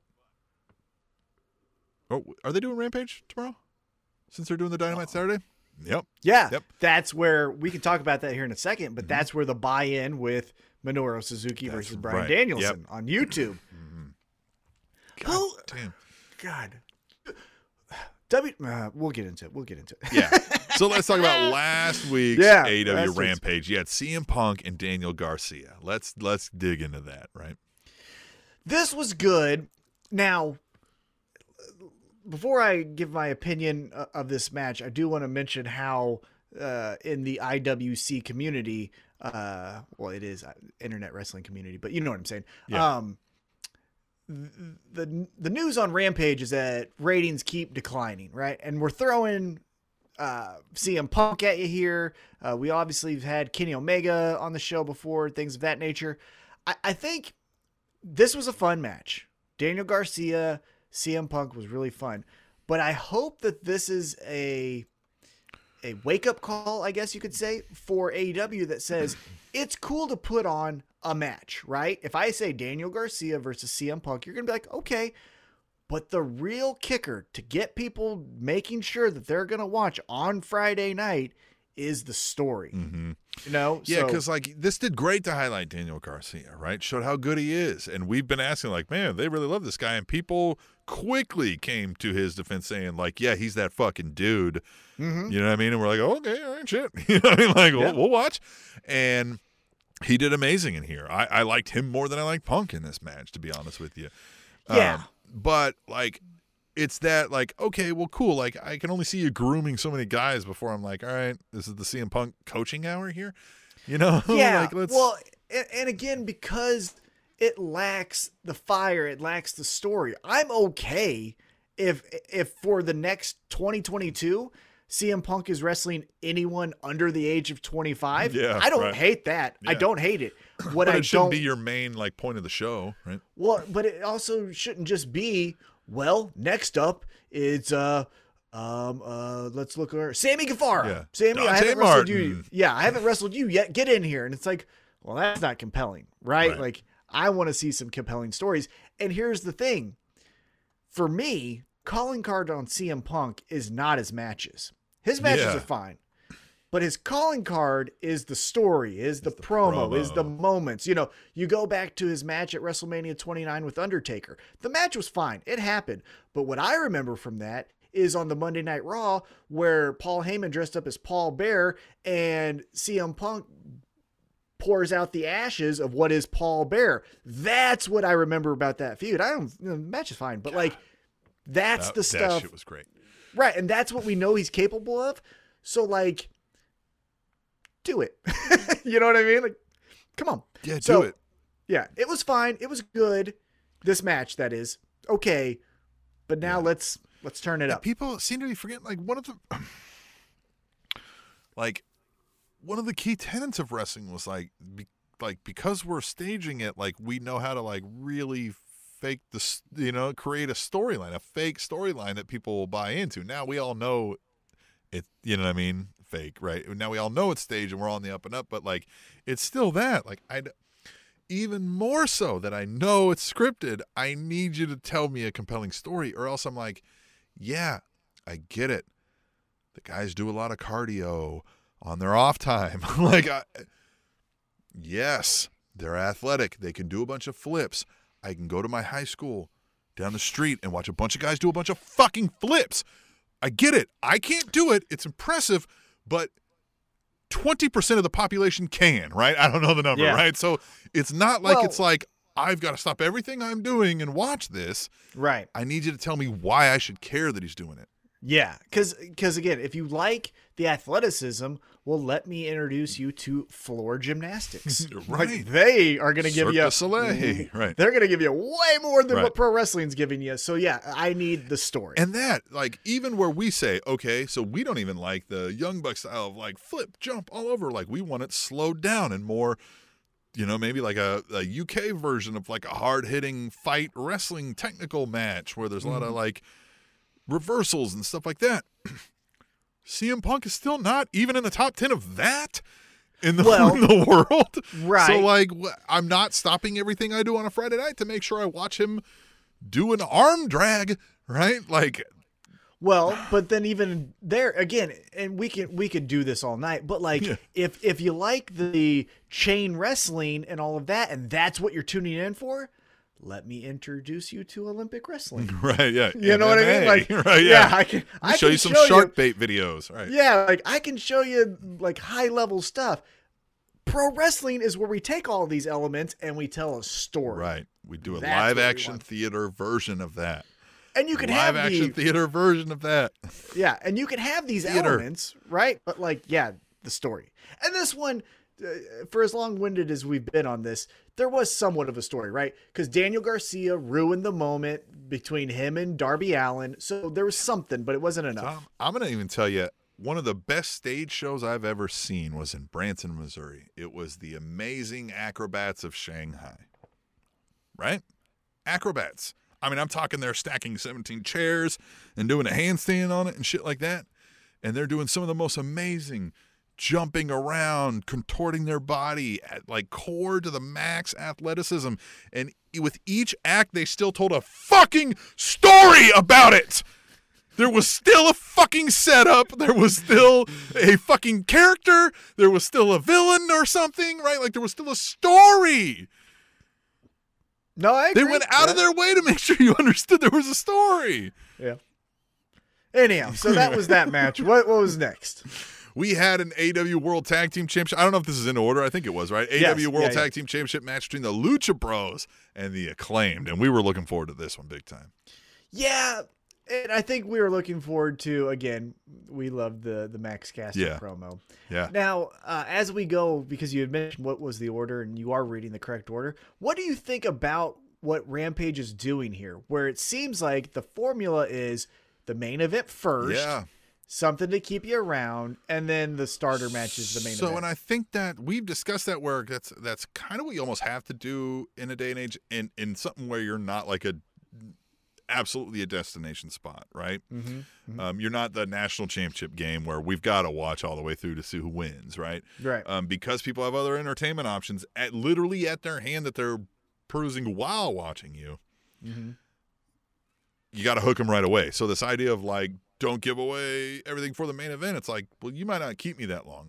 I feel like an hour show isn't necessarily the same thing you should take that with. That's my point is because what on the flip side of that thought declining process ratings each week is like I saw CM Punk. Right. I'm not gonna. Well, I saw what I heard. They have declining ratings each week, so maybe we need to flip the script. Yep. But yeah, going back to this World Championship match, Max Caster's promo, because this was the Philadelphia one, right, where he said "fuck." Where basically the crowd said "fuck Ben Simmons." You know, he said he's packing like Arn Anderson. Yeah. That was a fun line. Yep. That was all fun. It was great. And the Lucha Bros are still zero miedo. You know, right here, charisma off the charts. Yeah, right here. Look at this. Huh? Yep. It's right here Yep. all the time. Love it. But this kind of felt like a squash. You know, it felt like a little bit of like, Lucha Bros go, you know. Well, maybe that's, you know what I mean? Max Caster's still getting out of the doghouse, if you will. So maybe it was like, hey, you're not on the Lucha Bros level right now. And that's fine. And, you know, now that I'm talking this out loud, because I didn't really give it much thought, maybe that was by design, because let's not forget, Andrade has a tag team, I believe, on Dynamite that he wants to introduce to the Lucha Bros. So you got to make them look strong before you tear them down. Right.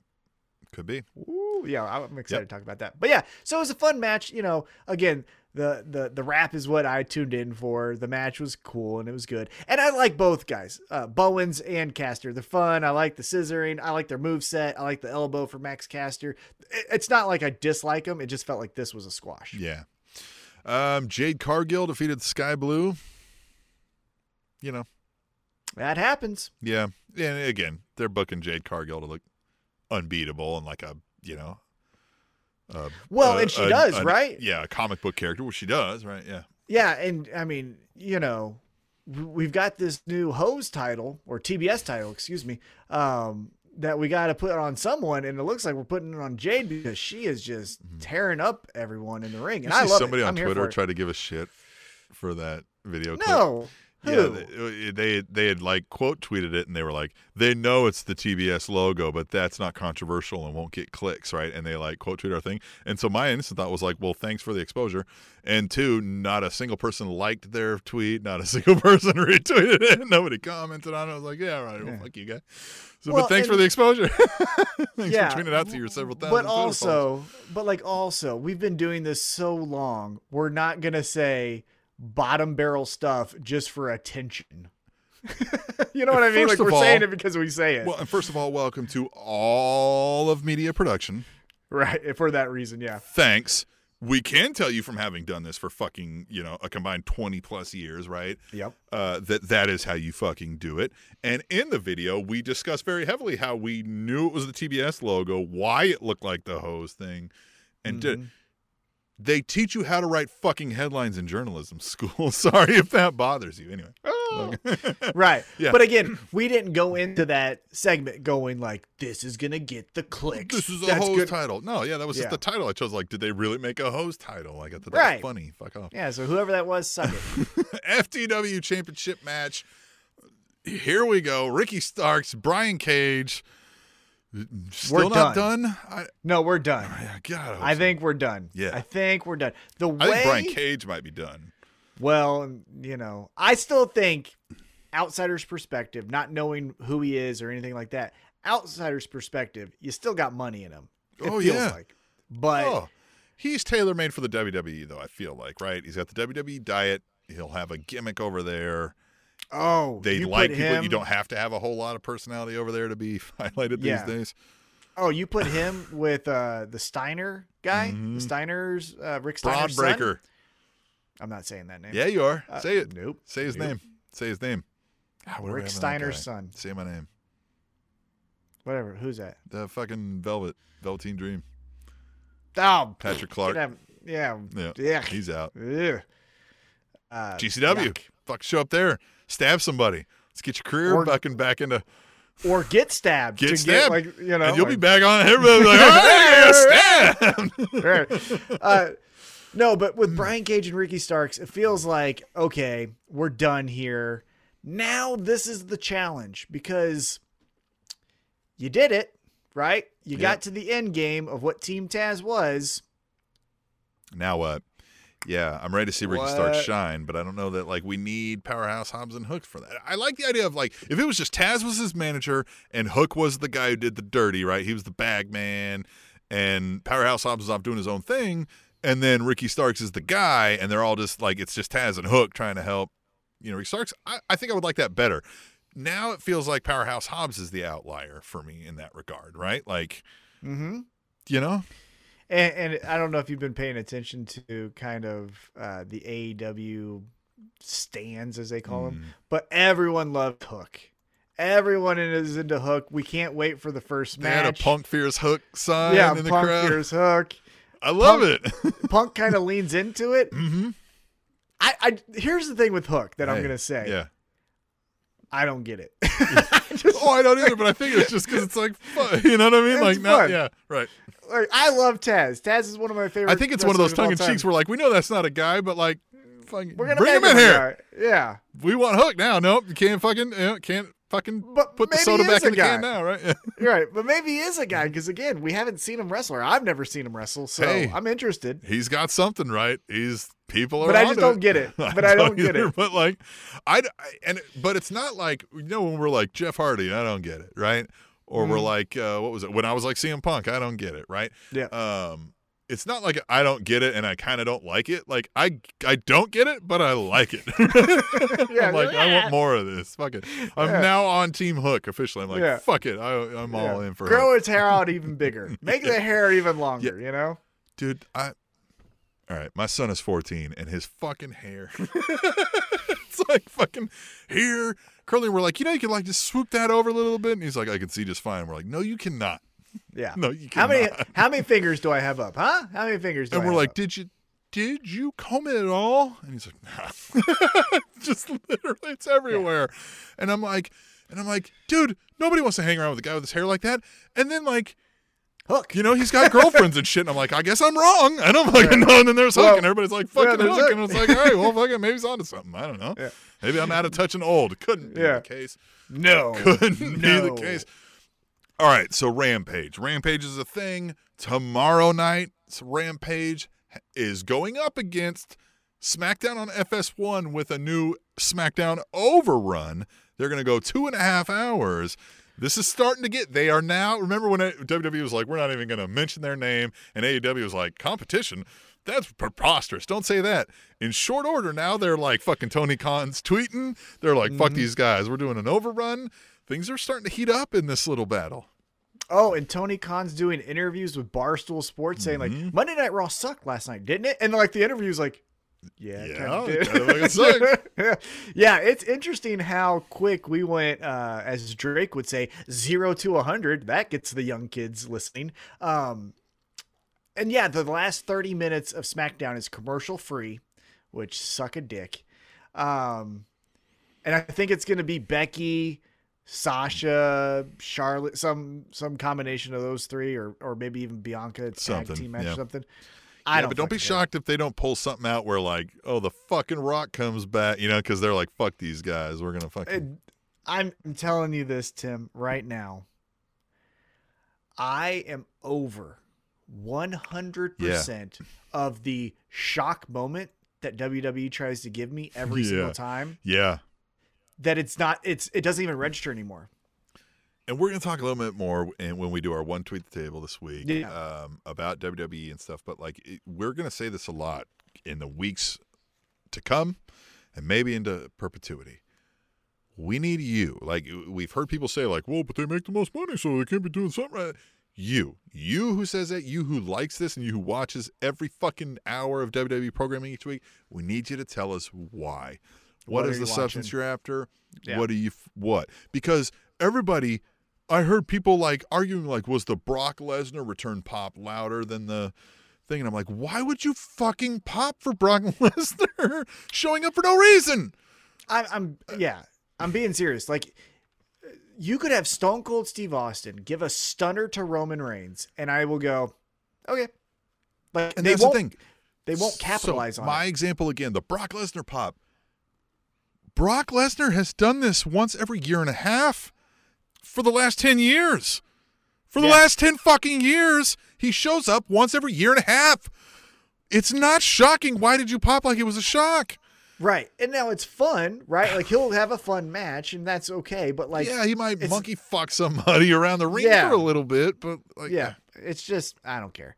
But with this being said, so let's go back to the competition. Stuff. Yeah. Rampage is coming up.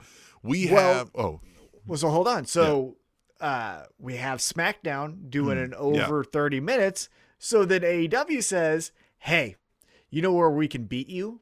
Is YouTube can be seen all across the world multiple times. Yep. And so if you say, like, oh, we did 2 million on FS1, they didn't, but like, and AEW only did 990,000. Well, AEW can turn around and say, well, our YouTube buy-in show with Bryan Danielson versus Minoru Suzuki did 4 million views in 24 hours or whatever it is. Yeah. Who watched what? You know what I mean? Right. And they're going to be doing that for the last hour of SmackDown. This is fun. Yeah. This is fun. This is real fun. Yeah, and they got Bobby Fish versus Lee Moriarty and Bryan Danielson versus Minoru Suzuki on the buy-in. So Danielson's going to beat Suzuki here, but this match is going to be. Do you think so? Well, maybe not. I can see Danielson losing and being like tip of the cap. You know what I mean? Well, to the legend. Well, or you get Bryan Danielson's next feud, because we'd mentioned, where does Bryan Danielson go? Because Kenny Omega looks like he's going to be getting with a new program, or back to the program with Hangman Adam Page. I could easily see Minoru Suzuki, Bryan Danielson fuck each other up for 35 minutes. Bryan Danielson looks to get a submission. Suzuki Goon, Lance Hoyt, or Lance Archer, comes in, says, hey, Bryan Danielson, you ain't doing this to my guy. Clothesline, get the fuck out. Minoru gets the victory. Now on Dynamite, we get Lance Archer and Bryan Danielson, and then they go do their thing. I think you called it. I mean, I wouldn't be shocked. Called it. And then Lee Moriarty. Is he still the U.S. champion in IWGP? No, he lost it. He lost it to Tanahashi. Yes. No, I don't know. We don't fact check. I don't know. But yeah, that, and then you're going to get all the technical fun stuff with Bobby Fish and Lee. The only thing with that is Bobby Fish is so brittle. I'm afraid he's going to rip a hamstring or something, because he's supposed to wrestle Bryan Danielson on Saturday night on Dynamite. Yep. So, well, we're also going to get Ruby Soho versus the Bunny. Now this could be fun. You know what would be awesome? Let's shock the system, as Undisputed Era used to say. Let's have Butcher and the Blade just turn on the Bunny and join Ruby Soho. Turn Ruby Soho heel. That's Butcher and the Blade and Ruby Soho. They're the new fucking tandem. We're not with Matt Hardy. Fuck all that shit. We're a new thing. Yeah, get all that, like, I've got bodies in my fucking barn gear off you and go punk with Butcher and the Blade. Now, breaking kayfabe, they won't do that because Blade is married to Bunny in real life. Yeah. So it's like, but do that. Gotcha. Do some shock the system. You know what I mean? Minus. People do fucking, yeah. We'll get CM Punk versus Matt Sydal, which I don't know. It's going to be fun. They know each other. Yeah. But again, the match isn't the story. This isn't even building up a new star, though. It's like Matt Sydal might not ever wrestle in AEW. You know what I mean? For all I know. Well, but that's not the story. Right. But that's not the story. The story is Leo Rush got him this match. Look what he can do for Matt Sydal. The story is Leo Rush, Dante Martin, Matt Sydal. It just happens to have CM Punk because we got to have CM Punk. Yeah. CM Punk must pose. That's the story. And then we get Inner Circle versus Men of the Year and Junior Dos Santos with Dan Lambert and Jorge Masvidal. Interesting times we're living here. I see people very torn about American Top Team's involvement. People hate this or they love it, and I'm on Team Love It. I love Dan Lambert, right? Yeah. I think what he's doing is great. I love Dan Lambert. Yes, yeah, and the Men of the Year, his involvement with them. And I like American Top Team when it's used as, for example, when Sammy Guevara got jumped. use them for those things, right? Junior Dos Santos that scares me. Yeah. A couple of reasons. Junior doesn't know his own strength. I sent you an article from the New York Times or Post, one of them. Breaking ribs. He was fucking around Tony Khan and broke his ribs on accident. Hey, how scared are you when you break a billionaire's ribs? Do you shit a little bit? Oh yeah. You know what I mean? Yeah. It's all the bodily functions just come out. You're crying, snotting, shitting, and peeing. Just there it all is. Yeah. You think he apologized to Dan Lambert too? Like, I'm sorry if I got you fired. Yeah. Well, and then the other thing is, he's such a nice guy. So if you're an MMA fan, you know, like Junior Dos Santos is on the short list of nicest people in the sport. Okay. Like genuinely the nicest. But we'll rip your head off. Well, yes, but like he doesn't want to. You know what I mean? Like he's doing this. I'm getting paid for this. Yeah.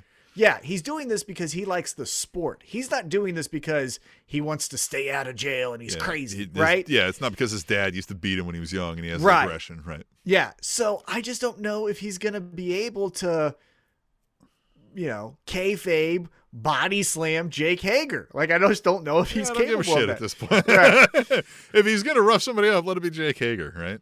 Right. And then the other part about this that I find interesting Junior Dos Santos vote for? Maybe tell him that. Maybe whisper in his ear who Hager voted for. I don't know. Maybe. Well, who knows? But the interesting part is, I think, if I'm reading into this, it feels as if we're building up to doing something with Jorge Masvidal, right? He's going to be on the outside. He need Chris Jericho. Super necessary, all that stuff. Here's the monkey in the wrench with those plans. It was announced in January, which isn't that far away. He's got to fight. He's going to be fighting Leon Edwards, who they hate each other, and Leon is very, very good. So they got to do that now. Or they just don't do it, right? Yeah. Yeah. So I don't know how this is going to go over, but it should be fun. Should be fun. I'm a homer here. Junior Dos Santos is my favorite heavyweight of all time, so I'm biased. So what I got to guess is he's probably been working with Hager, right? Since that's a guy who can kind of handle him, you know what I mean, or take the beating if he's being a little rough in practice. And they probably worked a couple of spots for him. That's why this is a tag match. Yeah. I hope the end result is Ethan Page or Scorpio Sky comes out of this looking like $1 million.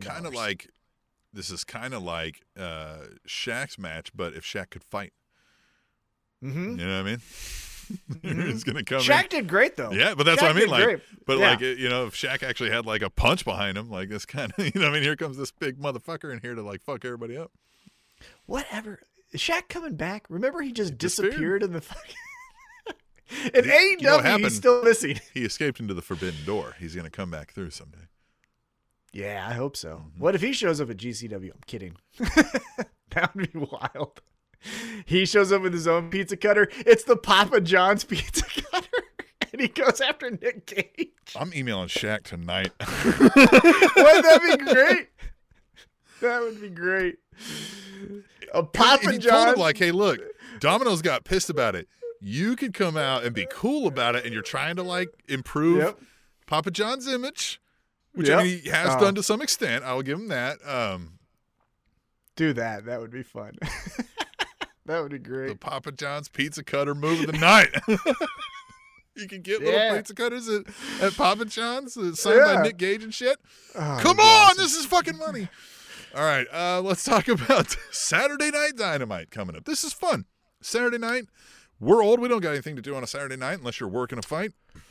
Well, and also we're conditioned as AEW fans that is a pay-per-view night, right? They do their pay-per-views, generally speaking, on Saturday nights. So, yeah, I'm not hating this idea. So I'm reading this off a website, so who knows the order, and this isn't the whole – this is only the card I think that's been announced that they know of. But we've got AAA Tag Team Championships. Lucha Bros taking on a masked tag team. Now, you think this is the Lucha Bros guys? The Lucha Party. Lucha Party, excuse me. Yeah, Lucha Party guys. I think it's the Lucha Party guys. Probably is. Now, did they say it's masked? They're both masked? They're a masked tag team. Because you know who I kind of want it to be? Just to really... They didn't say they'll stay masked. Well, that's true. But just to throw... To Wyndham Rotunda. Yeah, Wyndham Rotunda and Sister Abigail Yes. are the tag team. Yeah. No, I want just to Matt throw Cardona. a curveball in this whole tag team division. I want it to be AOP. Make it some big motherfuckers who scare the shit out of people. Are they both? They've both been released, huh? Oh yeah, they were released a long time ago. Yeah. Yeah. Where have they But you know what I mean? I don't know.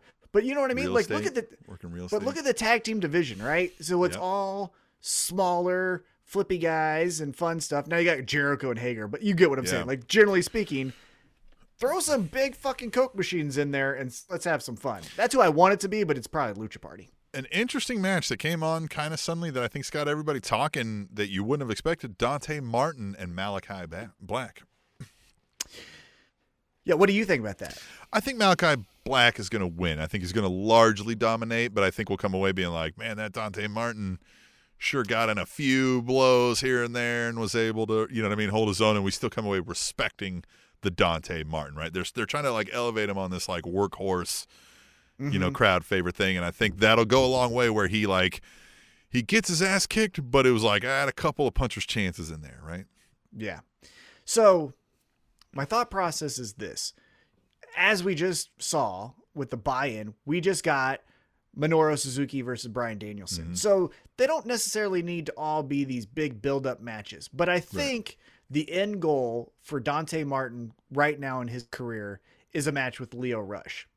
My thought process is on Friday night when it's Matt Sydal and it'll probably be Dante Martin and Lio Rush ringside, we're going to get some type of shenanigans where Leo accidentally grabbed Sydal's foot, didn't even mean to, so sorry.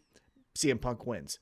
Then the next night, we're going to get the payoff of now a feud has started with Lio Rush and Dante Martin. Matt Sydal maybe gets injured on Friday night. He can't be there on Saturday night. Malachi Black gets the victory. So we got CM Punk and Malachi Black looking strong. There we go. But now, out of these two matches, we've created Lio Rush, Dante Martin. Here we go. Next week on Dynamite, we get flips and shits on steroids. That's what I think is going to happen. Yeah. All right. Bryan Danielson, Bobby Fish. Bryan Danielson's definitely winning that one. Yes, definitely winning that one. The thing I'm nervous about, though, is Bobby Fish is going to be like, I'm going to prove my spot. I'm going to fucking go 100% with Lee Moriarty. And he's going to hurt himself, and he won't make it the next night. And we're going to have to figure out a backup plan. Yeah. Yeah. Oh, what if he joins? Oh, what if he joins a fucking elite? Hot take. Whoever they get to stand in will probably be more interesting to me. Well, but what if Bobby Fish joins the elite because he's BFFs with Adam Cole, baby? Well, yeah, but it'd still be cool This thing's for starting Adam. to feel like the NWO.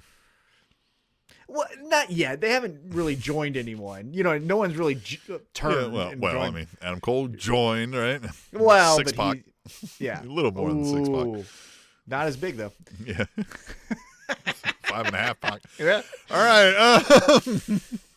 Then we get the full bracket will be revealed for the AEW title eliminator tournament, with the finals of that tournament taking place at Full Gear. So, you know, what else to say about that? What does that mean, though? Hold on. Read that again. What does that mean? The full bracket for the AEW title eliminator tournament will be revealed, and the finals of that tournament will take place at Full Gear, which if the finals isn't like you're facing the champion, then it's going to be like a number one contenders match at Full Gear. Okay, that makes more sense. Okay. Yeah, I was under the impression that the winner takes on Kenny Omega at Full Gear. Right. But with Adam Page, Hangman, getting the contract. Yeah, no, so we'll probably get Page, Omega at Full Gear, and then whoever wins that is their first up. Yeah, and then the opponent. Finals is Christian versus Adam Cole. Cody Rhodes or some shit, right? Like, yeah. That's how they get Cody Rhodes back. Like, I'll never be the champion, but like, hey, we'll give you one shot at it here, right? You win this title eliminator tournament. Did you see that he did it? He did an interview and he said he still will never go heel in AEW. He's like, I have a child. Is. Like, now you think he is? I mean, with that, that's why he's saying it. He's turning. He's in the middle of the turn right now. Yeah. You caught when Arn Anderson said, why don't you paint a star on your face? Loved it. Loved that. Yeah. Yeah. Hopefully we see Arn Anderson again on Saturday night. Fucking pulling out the gat, man. So, before we move on to our final topic of the night, any final words about Rampage Dynamite? I'm excited. I'm going to be traveling on Friday night, so I'm going to have it on my phone as I go up to Omaha, Nebraska. Ooh. Omaha. Yeah, Omaha. got a nephew who is going to be pitching Saturday morning, so Friday night we're going to hang out. Got my baseball gloves packed up. But yeah, so as I'm traveling up to Omaha, I'm going to have that on my phone, listening and kind of side-eye viewing. So excited for violence. Again, we talked about how you have to have a story, and that's what we're into. When you say Minoru Suzuki and Bryan Danielson, and you just know the violence, you're not watching for the story. You're watching for like, oh, fuck, this might be a real fight here in about 3 minutes. Like Bryan Danielson giving a hard kick to Suzuki, and Suzuki's like, we said we're not doing this backstage. And then Suzuki, like, real shoot fighting him. Well, or just saying, like, do it harder, you punk, right? Well, it's just like, we're throwing the script out. We're really going to fight. That could easily happen, and I'm here for it. I love it. Well, all right. Hashtag tweet the table. Let's do this. Hashtag tweet the table is a fun, interactive part of the show where you can tell us what to talk about. And because we're the voice of the voiceless, we're the podcast of the people. But only one person did that this week. You guys must have, you didn't catch GCW like we did. So I'll tell you what. Man, it's at Katie First Lady. And I want to bring this up because she responded to somebody who posted a picture that showed, much like they're doing a King of the Ring tournament, they're doing a Queen's Crown tournament in WWE. And presumably we're going to have a Queen of the Ring, I guess. Cool. And so they had 8-woman tournament, 4 opening matches, right? And let me break it down on this picture. Zelina Vega versus Toni Storm lasted 2 minutes and 10 seconds. Yep. Doudrop versus Natalya lasted 2 minutes 55 seconds. Hey. Carmella versus Liv Morgan, 1 minute 46 seconds. And Shayna Baszler versus Dana Brooke, which is not wholly unbelievable in this one, 1 minute 21 seconds. That's kind of the storyline you're telling, with Shayna. So that one I'll give you a pass on. But yeah, that one, if you were saying, hey, we have to make one of these quick, you'd say the Shayna Baszler match. I'm okay with that. Yeah. So to get into Katie's thing, somebody was like, they posted all those and they went women's revolution with air quotes, right? Well, they put actual quotes on the tweet, of course. But she says, well, I think ironically, well, none of them are a champion or Charlotte, Becky, Sasha, or Bianca. So why put a focus on them? She said, why not make a new star, right? Because they don't know how and when to try to, or when they try to, they make dumbass decisions and kill momentum and kill tag teams and make us not give a shit. Hashtag tweet the table. And yeah, the one thing you could say that WWE had started doing right over the last few decades had been the women, right? Mm-hmm. They had seemingly done a 180 and were going the other direction than they had always gone. And we were applauding them for that. But nowadays. Well, but here's the thing. She's right where they don't know how to make the new star. So they're going to say our time is going to be in what we know. So let's have Roman Reigns and Paul Heyman do a 3rd segment instead of 2 segments. And we're going to put our time into that. But how you build the star is you got to give the time to the other people. You can't. They don't care because I bet there's some metrics that we're unaware of, right? That they have a breakdown. Oh, that no, hold on. This is something I've wanted to bring up. I know where you're going with this, right? Maybe they're looking at some data and it says, well, blah, blah, blah. And I think you think that because I think that's how you recognize corporations and businesses work in 2021, right? Everything is fucking. That's what I do. Is I handle data at a company. WWE probably fucking does it in their corporate with some of their sales and shit. Yeah. But Vince McMahon doesn't give a fuck about any of that. I guarantee you him and Bruce Pritchard don't fuck. If you brought them data on the matches, they'd tell you they'd fucking wipe their ass with it. Tell you, I know how to fucking do this thing.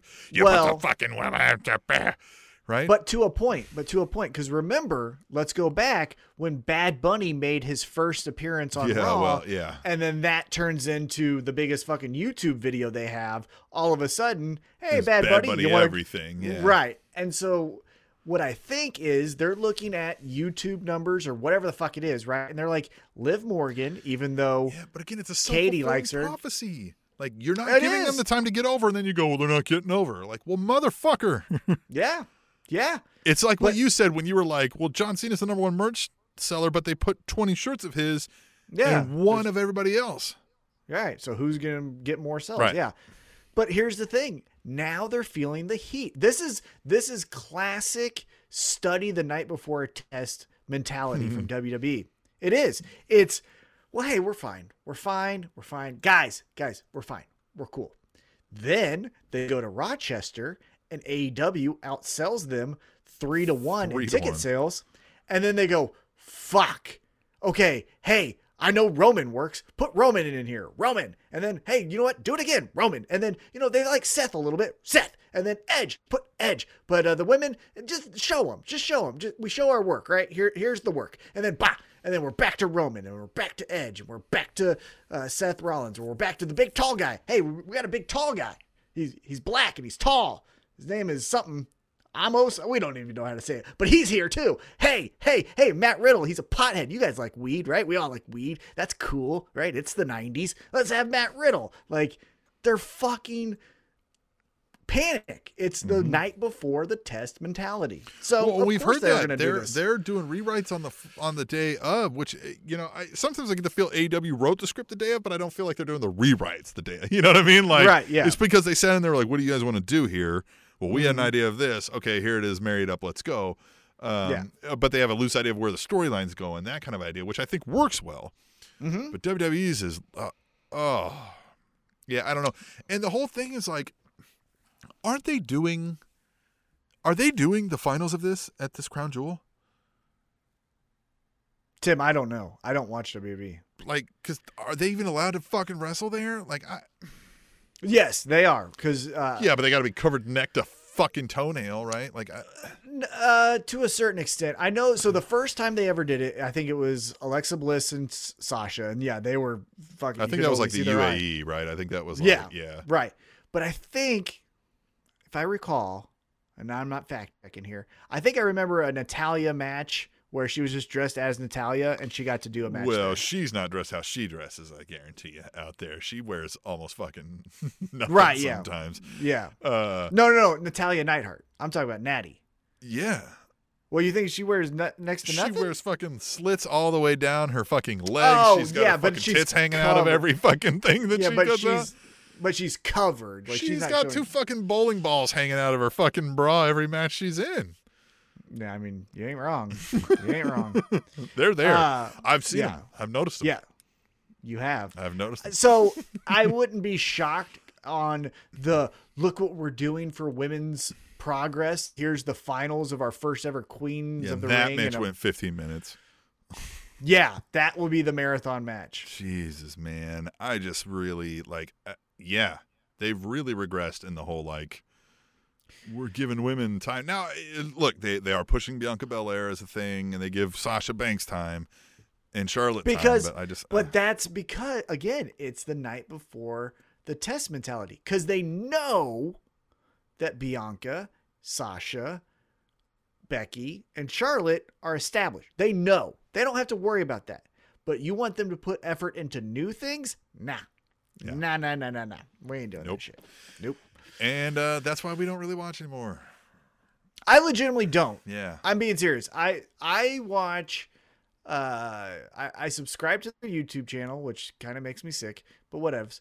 And so I'll see the videos. If it interests me as far as like the little 5-second YouTube clip, you know how it'll start to play it a little bit. And I'm like, oh, let's see, right? Street Profits versus Usos was the last thing I saw.